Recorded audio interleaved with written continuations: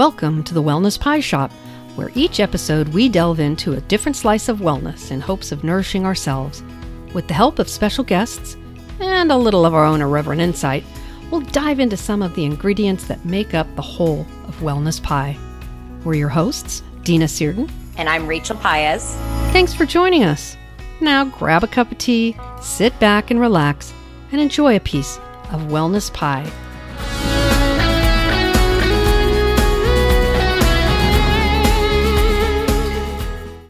I want to say welcome to this week's Wellness Pie Shop.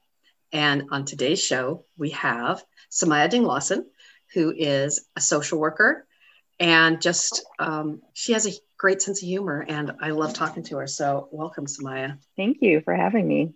Absolutely. I'm really excited. I was talking to Connor about this morning. Connor's my husband, talking this morning about how this is our podcast and you're our guest and how happy I was and excited about it because one, I love having conversations with you because they're always, like Dina said, they're always funny, but I only know you in a certain capacity. And so I'm excited to learn more about who you are inside and like what makes you the person that I've interacted with. Oh my God. Like, I don't even know where to start. It's just such an awesome introduction. Yeah. I'm super happy to be here. I feel like the three of us, we have this sort of energy together where it's kind of unspoken, but I feel like a sense of connection with you guys. And so I'm actually really glad to be here. It feels familiar, like we're doing equine therapy today, except we're not. We're doing something different. We like to start off each of our podcasts so people, our listeners, the 6 of them that we have, get to know you. Okay, sounds good. So can you tell us a little bit about yourself and how you came to be where you are today? Since I've been up since 2:30 this morning, you think I'd have a lot to say. So I'm going to try and figure out where to sort of start. The beginning's always good. The beginning is always good. You told me to think about what my core values are, right? And how I come to them to be where I am today. And so reflecting upon, so this is where I want to start. I want to start with the fact that I'm actually Asian biracial. I'm Filipino, German, and Irish. And at first, I think a lot of you don't really know how much my ethnic identity plays a role in who I am because I'm 45 now, but at such a young age, I struggled with fitting in between not really looking Filipino enough and not looking really white enough. For me, it's always been a struggle to sort of figure out who I was at a young age. And so kind of that's where my journey started was that, you know. So what was that like for you? Which one of your parents was Filipino and which one was or is? They're both European alive. Or is? I'm sorry. Yes. My mom is, so my mom's Caucasian, from New York City, and my dad is Filipino, first generation from the Philippines. He's from Quezon Province, Lucena City. And he immigrated here in his 20s because he completed medical school in the Philippines and was coming here for his residency. So he actually met my mom in New York at the hospital where she worked. She was an RN at the time. And that's kind of where the story sort of unfolds. And they essentially get married and they have 2 of us. My brother is 3 years younger than me. And my dad moved out to California and things they separated. And so they moved out here to California to my dad wanted to start his own practice. And so even though my parents were kind of separated or going through something at the time, my mom decided to follow him out here. And I was so glad she was because I got to grow up and be a part of my dad's side, the Filipino side. I've got to be a huge part of that. Was a huge part of me growing up with them. And my first cousins? Yeah, my first cousins are like my siblings still today. So yeah. I think you touched on something that I'm excited to dig into because a lot of conversations that are happening in the world today are about race. And I was listening to a woman speak on a similar subject of she's half Black and that a big struggle in the conversation of race for her was she's not in either of the categories. Totally. And nobody's talking about the group of people that aren't being accepted by either side of the race conversation because you're not, in this case, you're not Filipino enough and you're not white enough. And yet there's no, well, where am I enough kind of conversation that happens. And so I'm really curious to know how that struggle as a kid, like being in elementary school, and yeah, you're kind of having that conversation, but I would imagine it doesn't become more of an identity crisis until you're in your like early teens, mid-teens. Is that kind of true for you, or did it start at an earlier age or later age? So it started at an earlier age, and only because it was people's like their comments that they'd make to my mom. So I'd be out with my mom, who's very fair. She had like light brown. She has light brown hair, and so they would ask my mom if I was adopted, and because we look so different, right? And so that was so completely insulting to me and to my mom, that how can people even think that? Like, because all I know is that that's my mom, right? Like, Mm-hmm. I wouldn't think I look so different for people to make such, I don't know, offensive comments, I guess. So yeah, it starts because of people's reactions towards you. It's not like even something you become conscious of until you get that kind of feedback. So that would be part of it. The other part is I'd meet Filipinos, like full Filipinos, and I would tell them that I'm half Filipino. They're like, no, you don't even look Filipino. You don't look Mm. Filipino at all. And I'm like, inside, I'm dying, right? I'm crushed because I want so much to belong and fit in and feel like, but you guys are my people. Like I look like you. Had the dark hair, I have the brown eyes, but no, to feel that sense of rejection at such a young age was really hard, really, really hard. You said something though that's so key, which was you didn't know it until society influenced that thought. And I think I love seeing the videos where, again, back to the race conversation, where you see the little white boy and the little black boy and they're hugging and playing. And, you're just kind of validating this idea that like race isn't something that's necessarily thought about until it's a conflict in society. And in your life, it was people couldn't see your mom as your mom because your race was so different. Mm-hmm. And I think that's just really key to remember, is that like it's such a society imposed idea Mm-hmm. instead of what you naturally feel. Like that you didn't naturally feel like you and your mom were different. It Right. wasn't until somebody was Yeah. like, oh, you guys are different, that you then started having this complex of like, well, crap, why am I so different? Mm-hmm. And so I just think that's really important. I'm also struck by the fact that there was no sense of belonging on either side, Mm-hmm. and how that must have been for you as a child. Because as a child, what matters most is that security and the safety. And especially you have a large extended family. Yeah. You said your cousins, and you were able to connect with them. And yet, I mean, tell me about that, because it sounds like, was it your family who was saying, oh, you're not Filipino enough? Or were it the outside people, the folks that would come to parties and, those kinds of things? I think I was lucky because my actual family, my immediate family, my cousins, my aunts and uncles on my dad's side were super warm and welcoming. And I felt accepted because they knew me. It didn't matter what I looked like, right? I was part of the family. It's the people that are outside, the friends and or random people that we'd meet that would make these just rude judgments about what I should look like, or I don't know. Yeah, I think what I should look like. They thought I should look a certain way in order to be Filipino, right? Like, and I just didn't get that. I didn't understand it. And so what was helpful though is my family kind of just surrounded me and my brother and took us in, which that's what family does, right? Like my grandmother, my Lola, like she barely spoke English. Like my communication sucked. It was like we bonded over like Princess Diana stuff. I don't know. Like it was like that was our bonding moments with People magazines, gossip, like. But it didn't matter when I was there. She'd make me whatever I wanted to eat, any Filipino dish. My favorite was her fish that she made, was amazing, And so, thank God for them, because they are what helped me to feel like I was normal, that I wasn't different, that even though I was half, I still belonged. I'm really interested. You kind of had said it before when you were reflecting on your core values and how a lot of that came from your identity.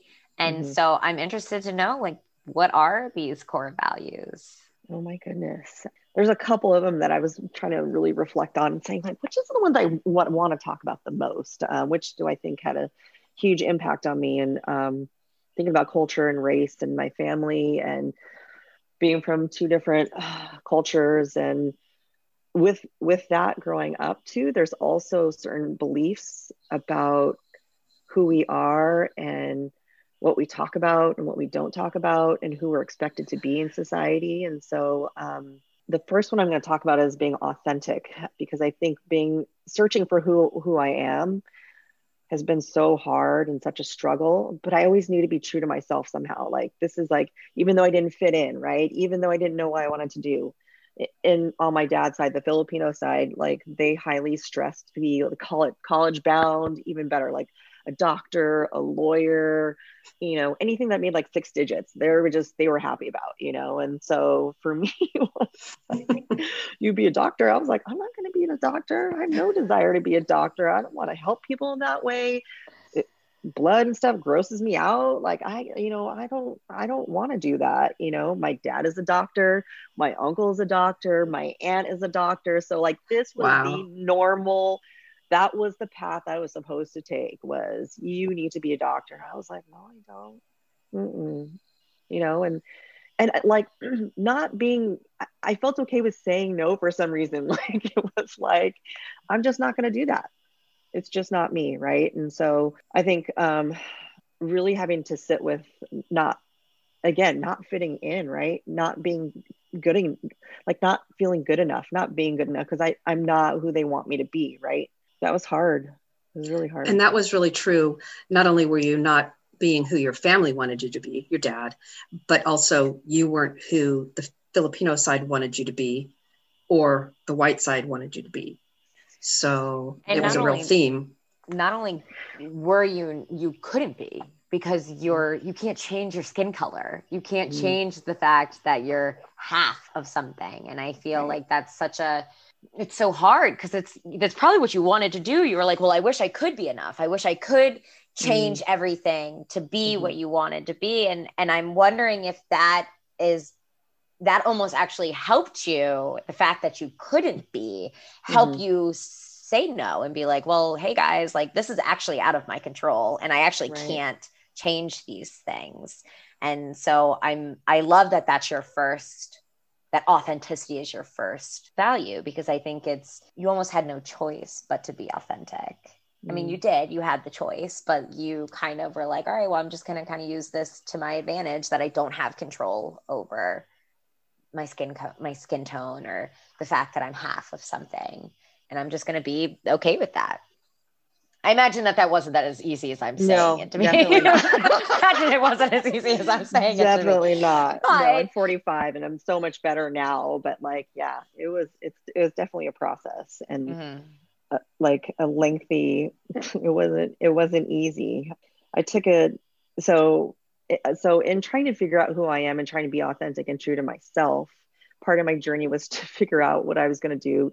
I knew I was going to go to college. Luckily, I was smart enough.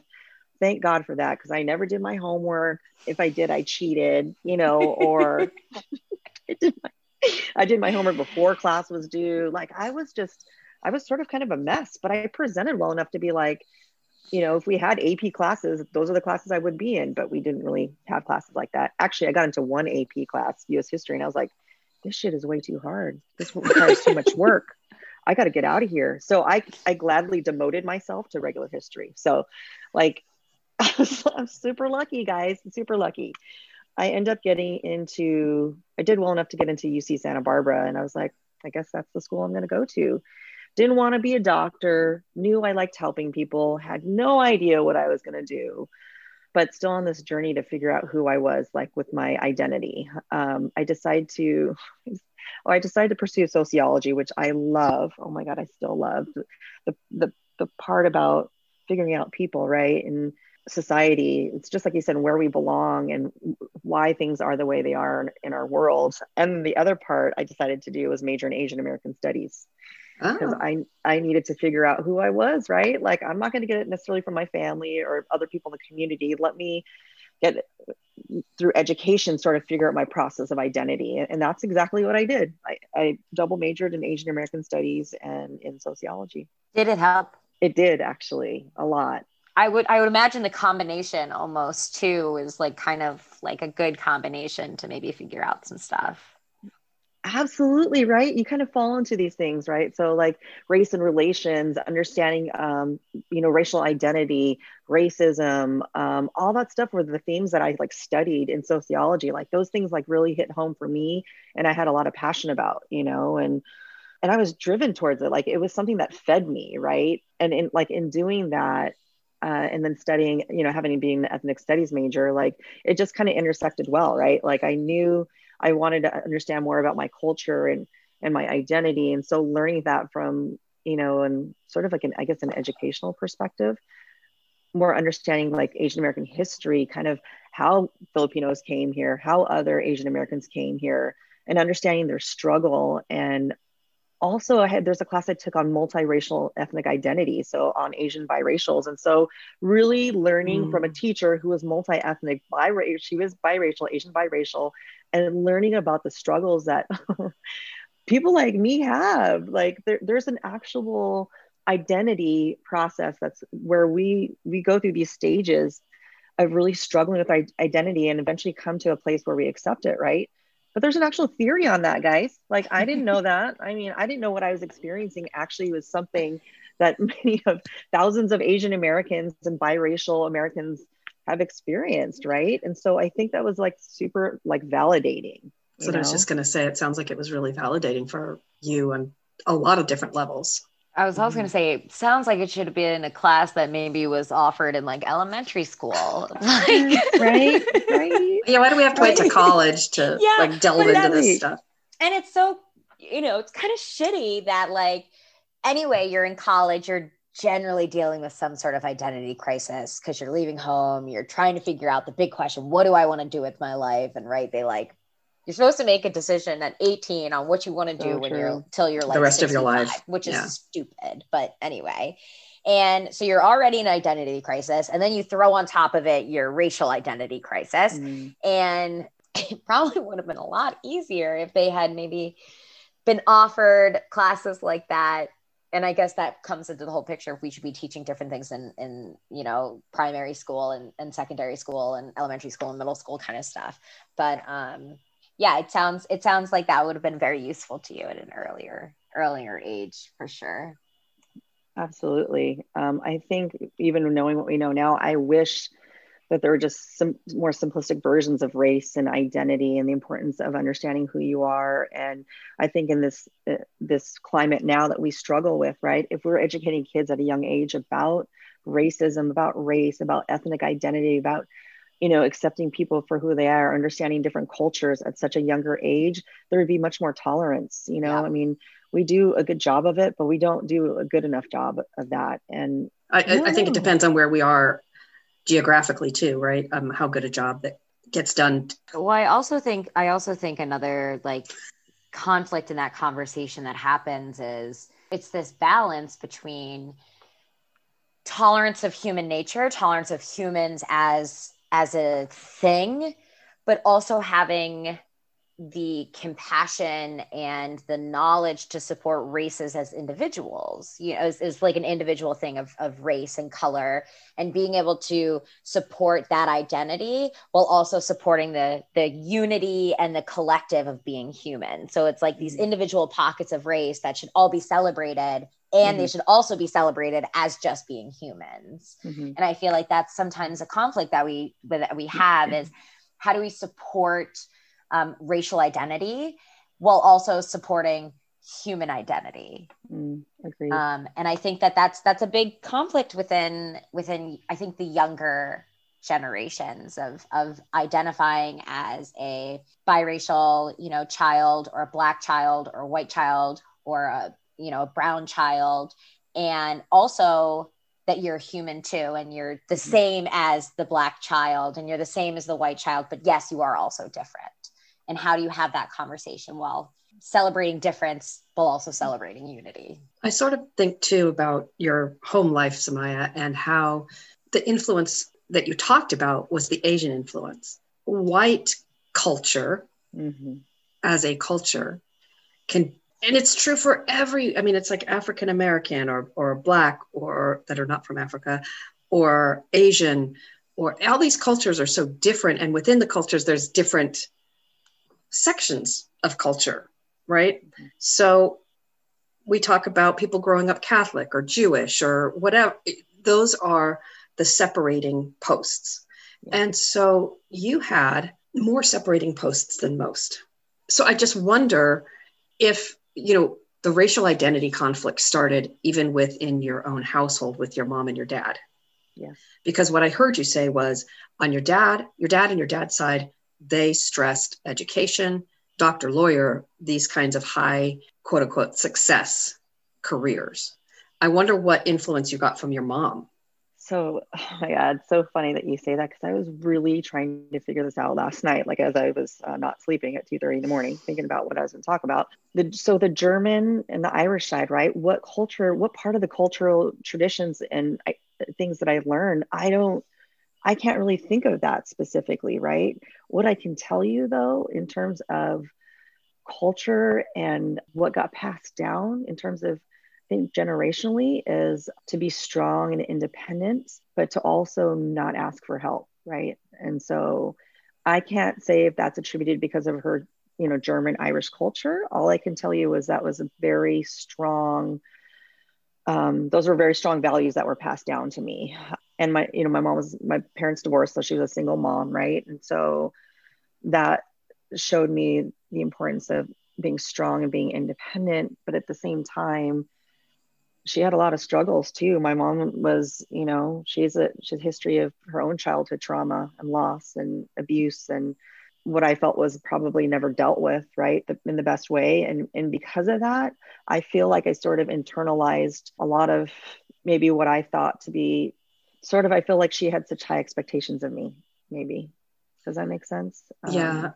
Almost like she expected you to do what she hadn't done. I think for me, the unspoken rule was that, like, you not need to be perfect, but kind of like that I was never good enough. Yeah. Like I was never gonna, like, I felt like she had such high expectations of me, and they weren't really ever said, but I internalized them as being like, I'm just, for some reason, not good enough, or I can't get it right, or no matter how how hard I try, it's still not what she wants. Or does that make sense? Yeah, it sounds like it was a much more insidious type of perfectionism than the outright that you got from your dad's side, right? Your dad's side just said, hey, this is what we expect from you, blah, blah, blah. Exactly. Whereas maybe from your mom's side, it was more, here's the critical parent, this isn't good enough, but there was no definition of what good enough is. Exactly.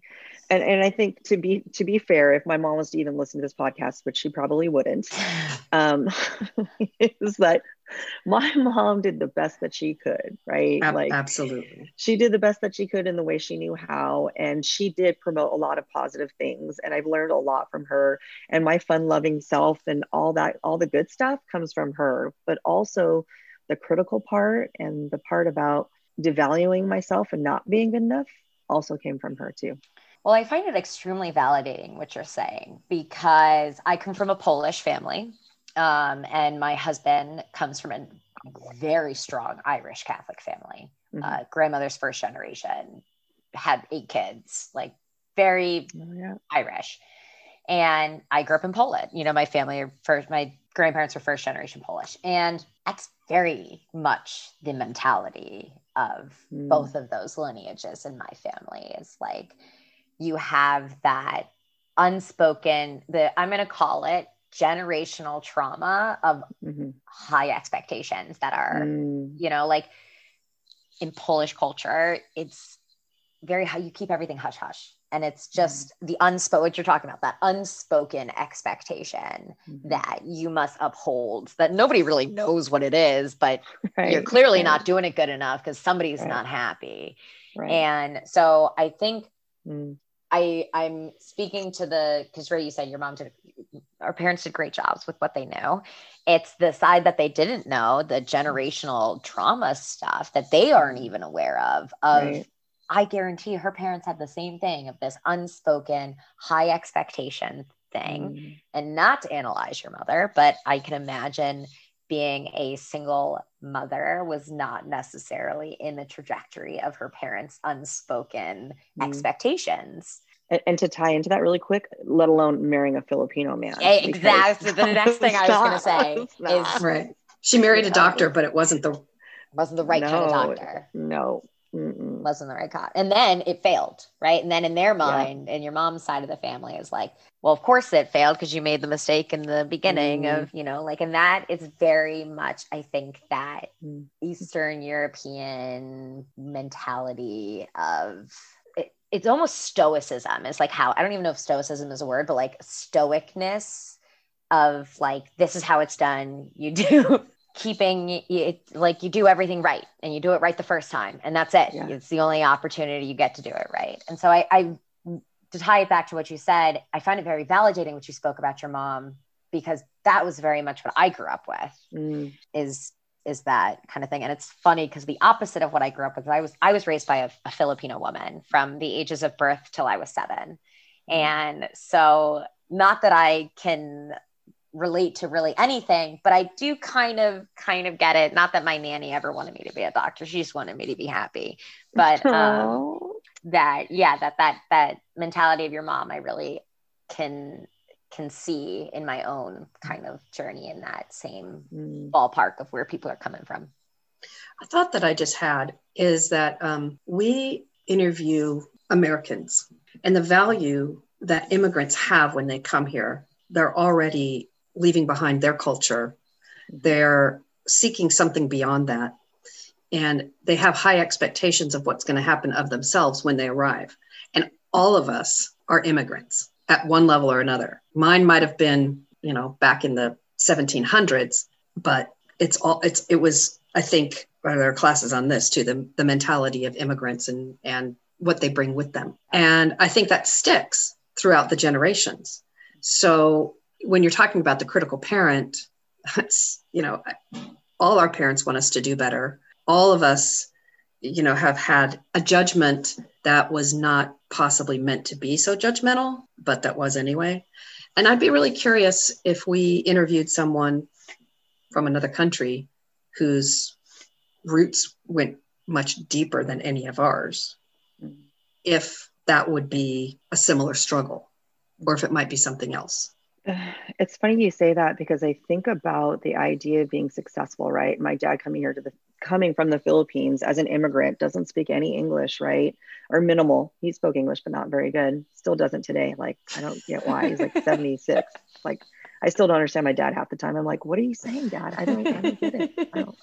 Can you break it down for me?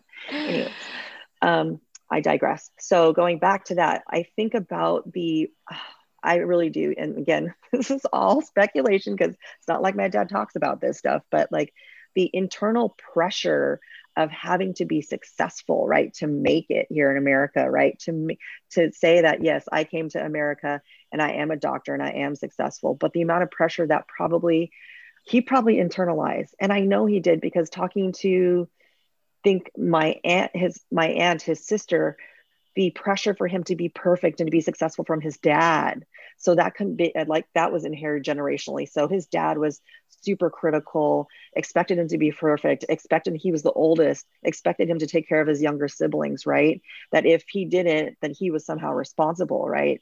So learning this about my dad, not by him, but by his sister, then having to be, in his 20s to come to America, the first one to come to America, and then to try and get his pass his residency, get his, medical license here. I can't imagine the amount of pressure he must have felt, all that riding on him to be here, and I can't help but wonder, maybe that's some of the stuff that he just carried on. And I have in me, maybe. Yeah. Right. Epigenetics, right? Yeah. I also think it's too, like when I think about, when I have compassion for your dad, it's, not only are you leaving your core values and what you grew up with and coming here and trying to achieve those values, you also have assimilation. You also have to assimilate to a whole nother set of values that there are a lot of alignments, right, with sometimes the American dream and those values of success, right?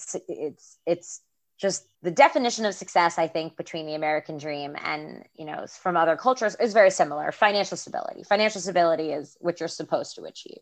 And, but I think that having compassion and coming from a place of like, God, that like, talk about an identity crisis. Like, what values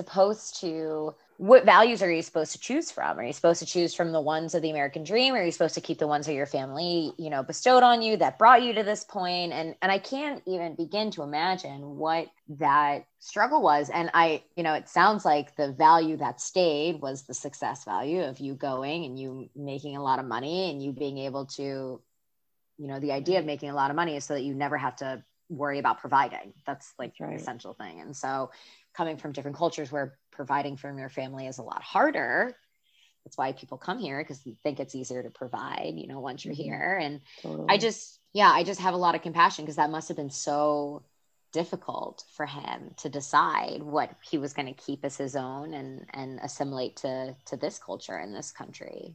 So all these things are kind of coming back to me. So my dad actually got COVID and was hospitalized, and he was really sick. And I can't help but think it's not funny, but I think in many ways it was a near-death experience for him, right?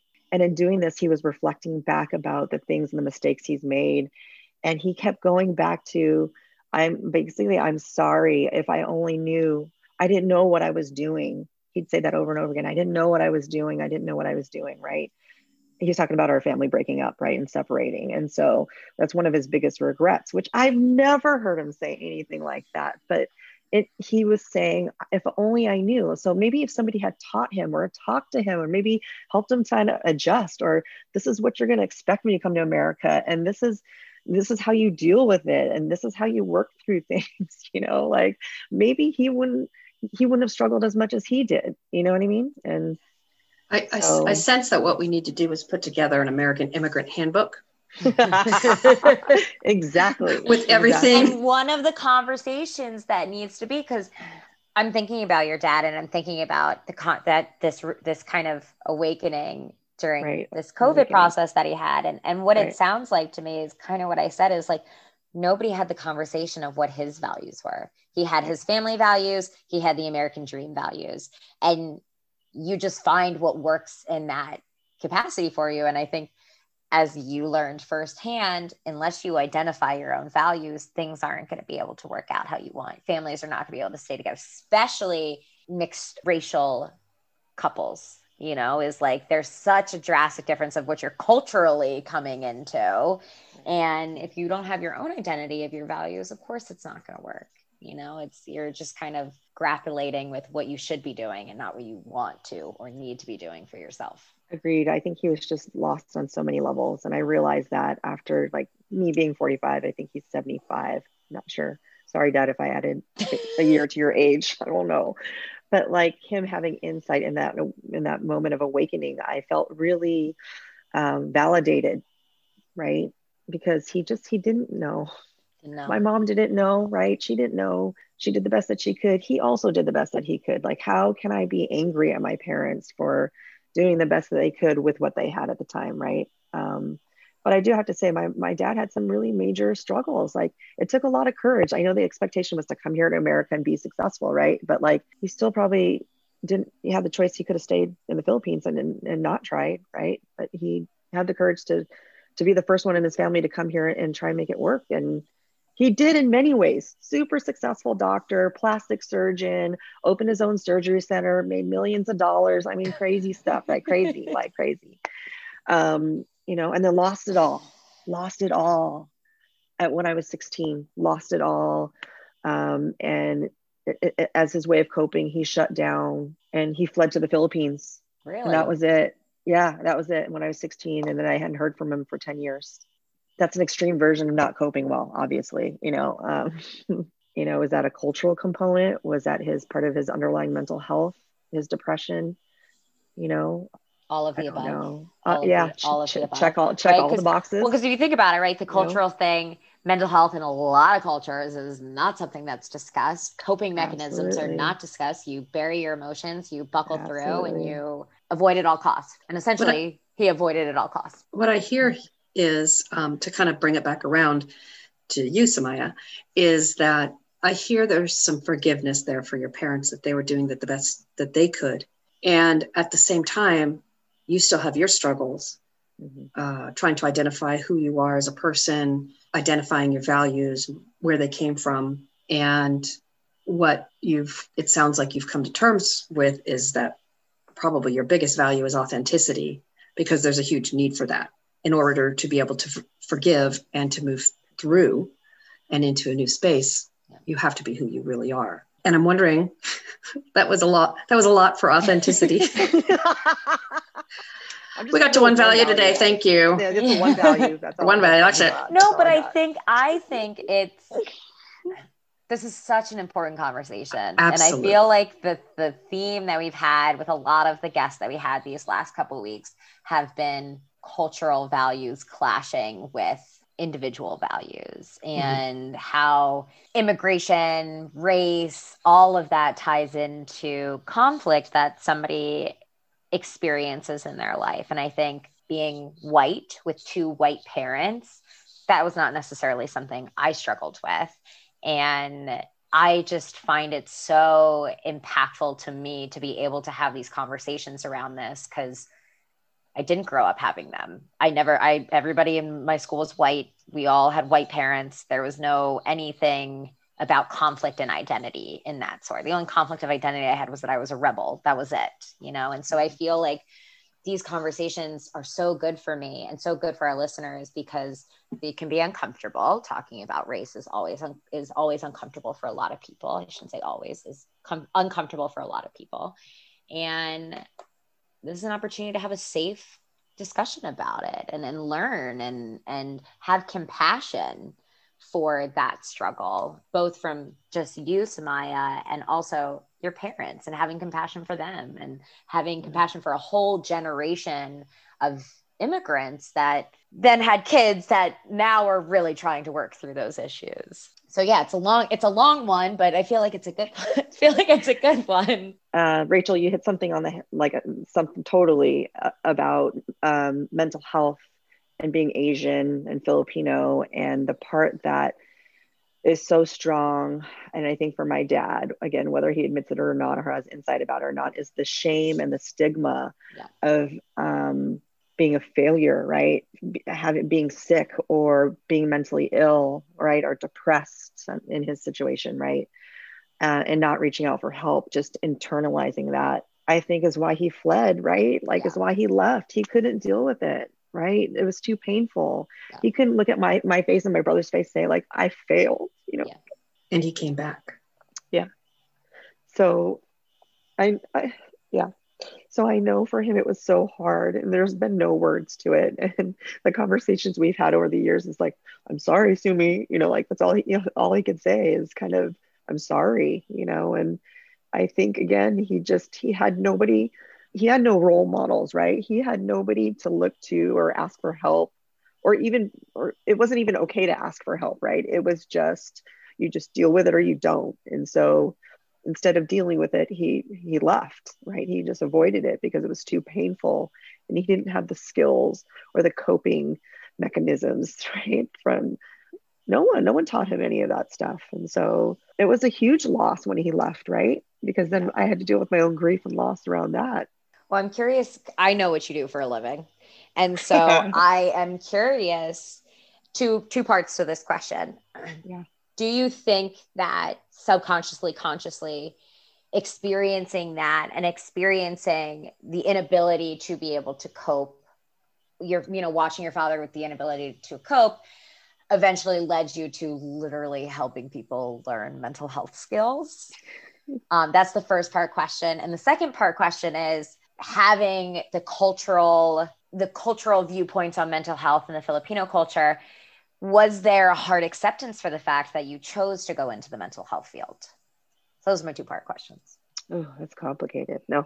Um, I think, yeah, my path was led me to mental health. And I think it's no surprise that I think like growing up in a lot of ways, I was like the caretaker, right? The one who took care of my parents emotionally. They met all my basic needs, but on my mom, she needed a lot emotionally. And my dad clearly needed a lot.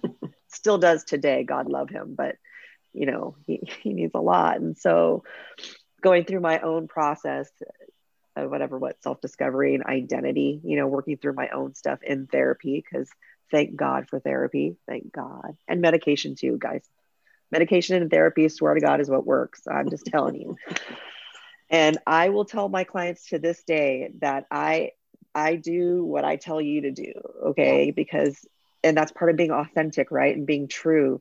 But in this process too, it's also coming to accept and having compassion for myself and learning to love myself, right? So all this stuff in this crazy journey, right, is the process of figuring all this stuff out. Yeah, in my struggle and in my literally devastation of my dad leaving, right, is what led me to trying to figure that out. And doing that is working in the helping profession and just kind of falling into social work it was just my path. I can't tell you how it was. All that it was like, oh, how do I get paid more than $9 an hour? With college, after college, right? I was working in a group home with juvenile sex offenders, and I was like, how do I get paid more than $9 an hour? And then I found out there was this school of social work. I was like, what's that? They're like, well, you help people. And I was like, do I get paid more than $9 an hour? And they're like, yeah. And I was like, sign me up. So I actually applied for a graduate school at San Diego State, didn't really know what it was. I interviewed for what you call the Title 4E program, working for CPS, didn't really know what that was either. And holy shit, basically my life had changed. It was never the same.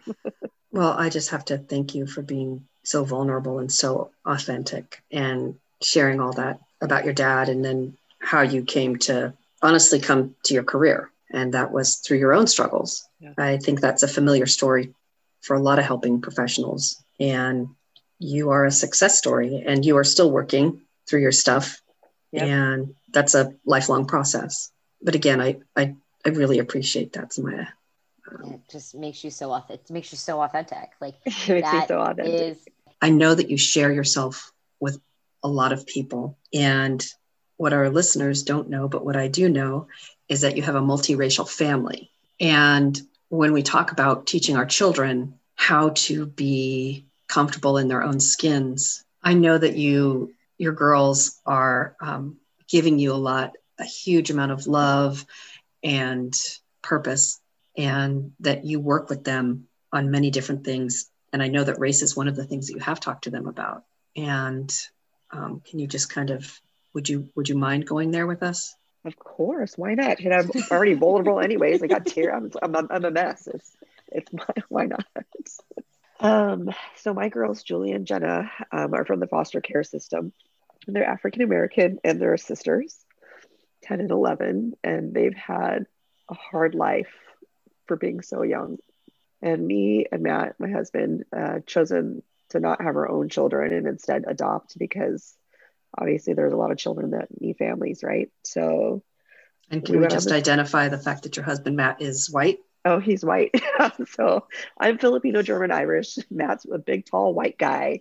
And they're these two beautiful Black girls who are beautiful, gorgeous. One's darker skinned, the other one's lighter skinned, but clearly biologically not ours, right? And so, yeah, it was a conscious, purposeful decision to adopt them, because you're right. I wanted to give them what I didn't have, right? I wanted to offer them a chance at a second life, a chance where they were not given that at birth, right? And so I wanted to offer that for them, is to give them a chance that they can have a stable home. They can have somebody that loves them. They can have somebody that accepts them unconditionally, with their flaws and all, right? With their trauma and their loss and their mental health, but with all the wonderful things that they have, that they're amazing, smart, intelligent, independent little girls, right? So all of that, and through my own journey of coming to have like self-love and self-compassion, I try to model that for them, that I'm not perfect, so not perfect.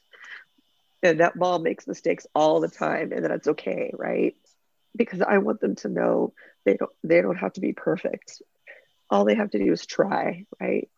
And and and if they are struggling, that there's a community of people around them to help them survive and to be successful, right? That's what I'm trying to model for them and teach them, is that they don't have to do this alone, right? Life doesn't have to be this difficult. They can have their struggles and still be happy, right? And That's still what be I'm trying to loved. teach them, and still be loved, right? And accepted. And they don't have to be perfect. And that it's okay to make mistakes. And they may still have that low sense of self-worth because of their trauma and their loss. But I hope with time and with nurturing and consistency and love from me and Matt, that eventually their emotional wounds will be so small that they can live life to the fullest, right? That's what I want to give them. I'm in awe right now. Connor and I want to adopt. That's something that's very much important to us. And it is inspiring to hear somebody who chose to do something so incredibly hard and difficult and challenging. And I just keep thinking back to what you said in the beginning of how hard it was for you when somebody would make a comment about how your mom didn't look like your mom, and how you know that pain, and how you can understand that that probably same comment happens to your girls, and you not only know that pain, but were made strong because of that, and became resilient and became who you are and authentic. And now you get to show them that that comment means nothing, and it doesn't change the love that you share for them, and it doesn't change how they get to present themselves in the world. And it's just so inspiring, because I imagine that to be a struggle of the choice that Connor and I make about adopting. We want to adopt a child of a different race. We want to be able to provide a home, and that's a fear. That's a fear of mine. What you're talking about and what happened to you as a kid is like, oh my God, how am I going to be able to handle that situation? And like, am I going to be able to do it? And you're literally just paving the way in my mind of that is not even an issue. And like, that love is love, and love is unconditional. And if I have the ability to love somebody unconditionally, then I'm going to do a great job at adopting a family and having an adopted family. And like, this has nothing to do with our podcast right now, but I am just so grateful for your choice to choose to do something that's hard, and being authentic through that, because that's the truth, and you're showing me the truth, and I still want it. And I'm just so happy right now and thankful for you and your choice to struggle through something so hard and be open about it, and say that at the end of the day, you have the most beautiful girls that you love so much, and that your mixed family is perfect. We're perfectly imperfect. Is what That's I like what to that's say. Perfectly imperfect. Yeah. That's it. That's what you want. That's what you want. And let's not minimize the fact that them being Black is difficult, and they're going to Difficult. come across their challenges, and they don't see that now, but they're starting to understand that, and being conscious about that and teaching them. I can't teach them how to be Black in America, right? All I can offer them is what I know, and exposing them to that, and teaching them about Black Lives Matter, going to we were part of the demonstrations, like giving them the knowledge about Black history, like things like that we try to be really good about. It does no way replace the fact that we're not Black. We're not Black, but we try and fill in the gaps where we can, and we try to expose them to as much as possible, so that they have the richness and the depth of what it is to be Black in America, right? I can't give that to them, but we could try as hard as we can to educate them about that, right? Because soon enough, as they hit teenage years, they're going to experience the racism and discrimination firsthand, and we're going to have to teach them the tools and the coping skills to help manage that as they get older, and so, but we're having these conversations now as 10, 11, so that they are prepared. Like, they have to be able to deal with the reality of being Black and coming across that, and so a lot of our conversations are probably around the dinner table are probably what other Black families talk about, I imagine, how to deal with these things, because that's how you thrive. Is, again, my dad didn't have the coping skills, right? No one taught him. My job is to teach them how to deal with these things, right? And Matt too, like, we work together as a team to try and figure this out, because it is not easy for them. They're not going to have an easy path in life. So our job is to help make it as easy as possible, and then teach them the skills and the tools that they need to be able to thrive in adversity, right? Because that's what they're going to face. And I think what I hear in that is that you're teaching them to be authentic. Yeah. You're not trying to whitewash the fact that they're Black. Right. You're not trying to make them conform to a particular standard of look or speech or any of that. And I think that's so important, because I imagine, and I don't know firsthand, but I imagine that sometimes that happens in families where we're just going to adopt these children who are of a different race, and they are going to become us. Yes. And that is not who they are. Yeah. And I think it's so important to be honest and real. And again, we just keep going back to this theme of authenticity that just shows up everywhere for you. And I think your girls are really lucky. Yeah, well, that's beyond it. And I think, like, I don't know if you know this, and you probably have moments of this, and I'm just going to tell you it, that you are such a perfect example of how to build resiliency through your own experience to better the lives of others, and how everything that you're doing for your girls is what didn't happen for you. And again, I'm going to use the word inspired as somebody who's working towards motherhood, and how something that's important for me is that generational trauma stops with me, and then I'm not going to carry that on, and I'm not going to put that onto my children. And you are a clear example of saying that. And you are saying, this is what didn't happen for me. This is the pain that it caused me. These are the coping skills that I lacked. These are the coping skills that I saw my family lack. Not going to happen again. Right. And you're not saying that is eliminating all the problems, or that there aren't going to be problems, but the problems that you experience aren't going to happen again. Right. And it'll be a whole new set of problems. It'll be a whole exactly. I say to Connor, my kids are going to be fucked up, but it's not going to be because I didn't love them. That's right. And that, to me, is you live that. That is, talk about authentic. Like, you don't hide the fact that there are problems. But the problem is that your children are, the problem is not that your children aren't loved, aren't accepted, aren't seen as beautiful for being different, aren't supported. Those are not the problems. And also that mental health, back to some issues that you experience in your house, that mental health is something that is experienced, and it's okay. Yeah, totally. 100%. And your kids, your beautiful girls, are going to be just fine in this world because of what you've done for them, regardless of the racial issues that they'll experience. That is just a small sliver of the beauty that you have given them. Couldn't put it any better myself. Thank you. And we could continue this conversation, I think, for hours. Right. Exactly. I do want to be mindful of the fact that we are creating a podcast that, our listeners might not want to continue this conversation for hours. They probably would. Sumaya, so this seems like a silly question, and after all our discussion, but what do you have anything that you would say would be a secret to your pie, to making it the best pie it could possibly be, your wellness pie? Girl, the only thing I could suggest is really reaching out for support, honestly. If getting help and letting go of the perfectionism and just admitting that I'm flawed and I need help, or I'm struggling, please help me. That's the only thing I can offer to you that's made me as successful in life so far as is because I am humble enough to be like, help me. I don't understand. I don't get this. Oh my God, I'm lost.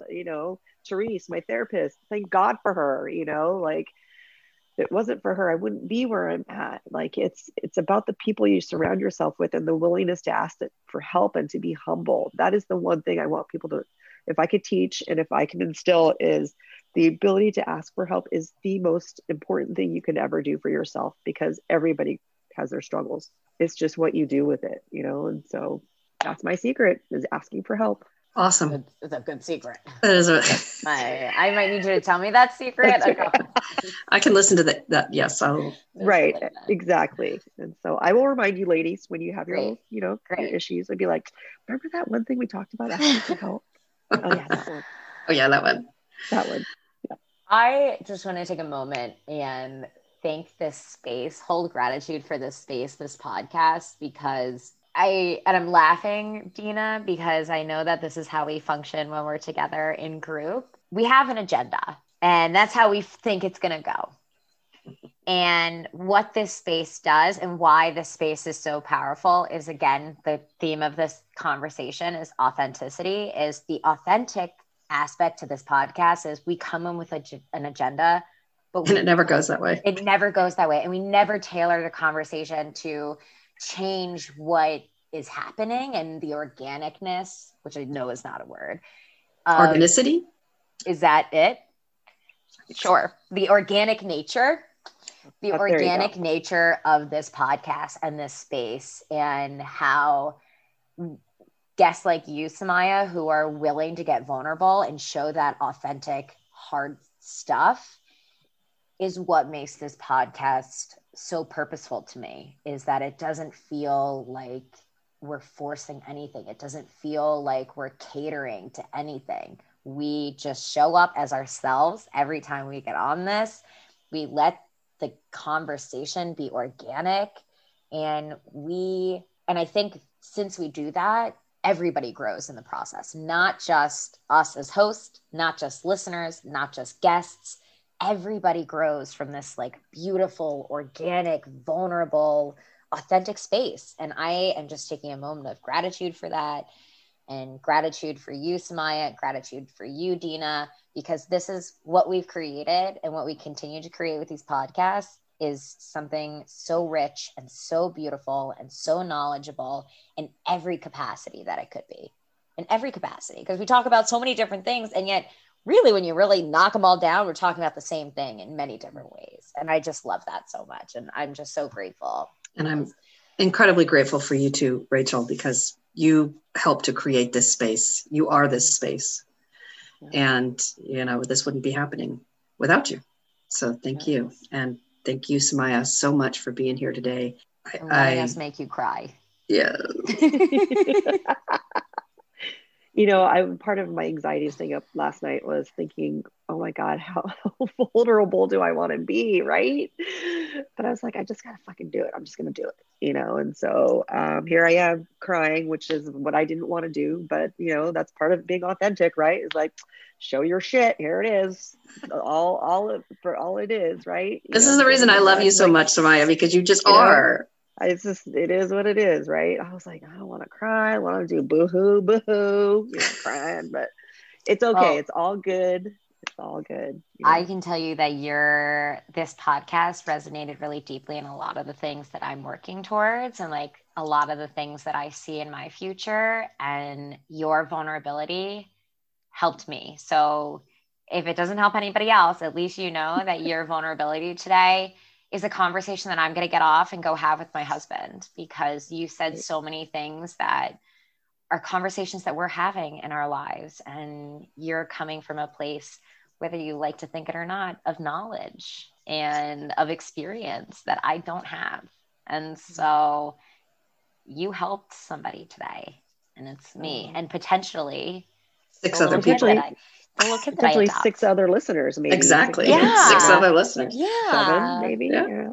If you spread the word, maybe 8. And your girls don't know it yet, but when they're old enough to listen to this podcast, you'll have helped them too. Oh, thank you. Oh, guys, you're so awesome. I love you guys. I miss you. I miss working with you. I miss having you in my office with me. That's the other thing listeners don't know, is how amazing it is that I get to spend my weekdays with Sumaya in my office when it's not COVID. Right. And we get to have these crazy conversations that go all over the place. All over the place. I could not even imagine. I couldn't even imagine what the start of the day conversation is and then the end of the day. And it's funny because I know that there's like some work talk in there, but majority of it is not. Majority of it is like Usually what happens is a work question gets asked and then it just sort of deviates and, That's right. you know, becomes something else. Well, ladies, this was amazing. And even though it was like tough conversation, I feel so filled. I feel so like my cup is so filled and I feel so happy right now. And I'm just really happy that we had you on our podcast, Sumaya, and you were able to share drop some knowledge on us. And yeah, thank you so much. And thanks, Dina, always. Yeah. My space in the world has changed so much it started out because of COVID, and COVID has given me that pause to have to fill. And what it's been filled with is these kinds of conversations. And I have changed so much over the course of the year. And the thoughts that I have in my head are so different than they were 1 year ago. And there are no superlatives that can describe how amazing it's been. And Sumaya, you've been a huge part of that. Rachel, a huge part. And our guests that have come through and those that I continue to hope we have. I don't even know the word for it. I can't even describe it. It's amazing. It's amazing. Oh, Sumaya, thank you so much. And I hope you have a wonderful rest of your Sunday. I know. Enjoy this gorgeous day. Oh my God. It's so pretty. Got to get outside. Gorgeous. Bye, guys. Thank you so much. Thank you. Bye. I don't even know what to say about this podcast, Rachel. I'm at a loss for words. It was an amazing, I keep using that word amazing and it doesn't do it justice. It was so impactful. It was very impactful. And I learned so much and I felt so much. So much. Yeah. I felt so much. And I think that is what I value most about our discussions that we have with our guests, that I feel. Yeah. It's just such a genuine feeling too. I'm so excited for next week and the weeks to come and all of these amazing guests we have lined up and just continuing to grow and learn. And I say every podcast, and I say it every podcast. This podcast helps me become the woman that I want to be. And I just am grateful for that. Yes, as am I. And as I said earlier, I think that I've changed so much since the beginning of COVID. Yes. And this podcast is a huge part of that. Yes. So thank you. Thank you. And I will see you next week. All right. Sounds good. Bye-bye.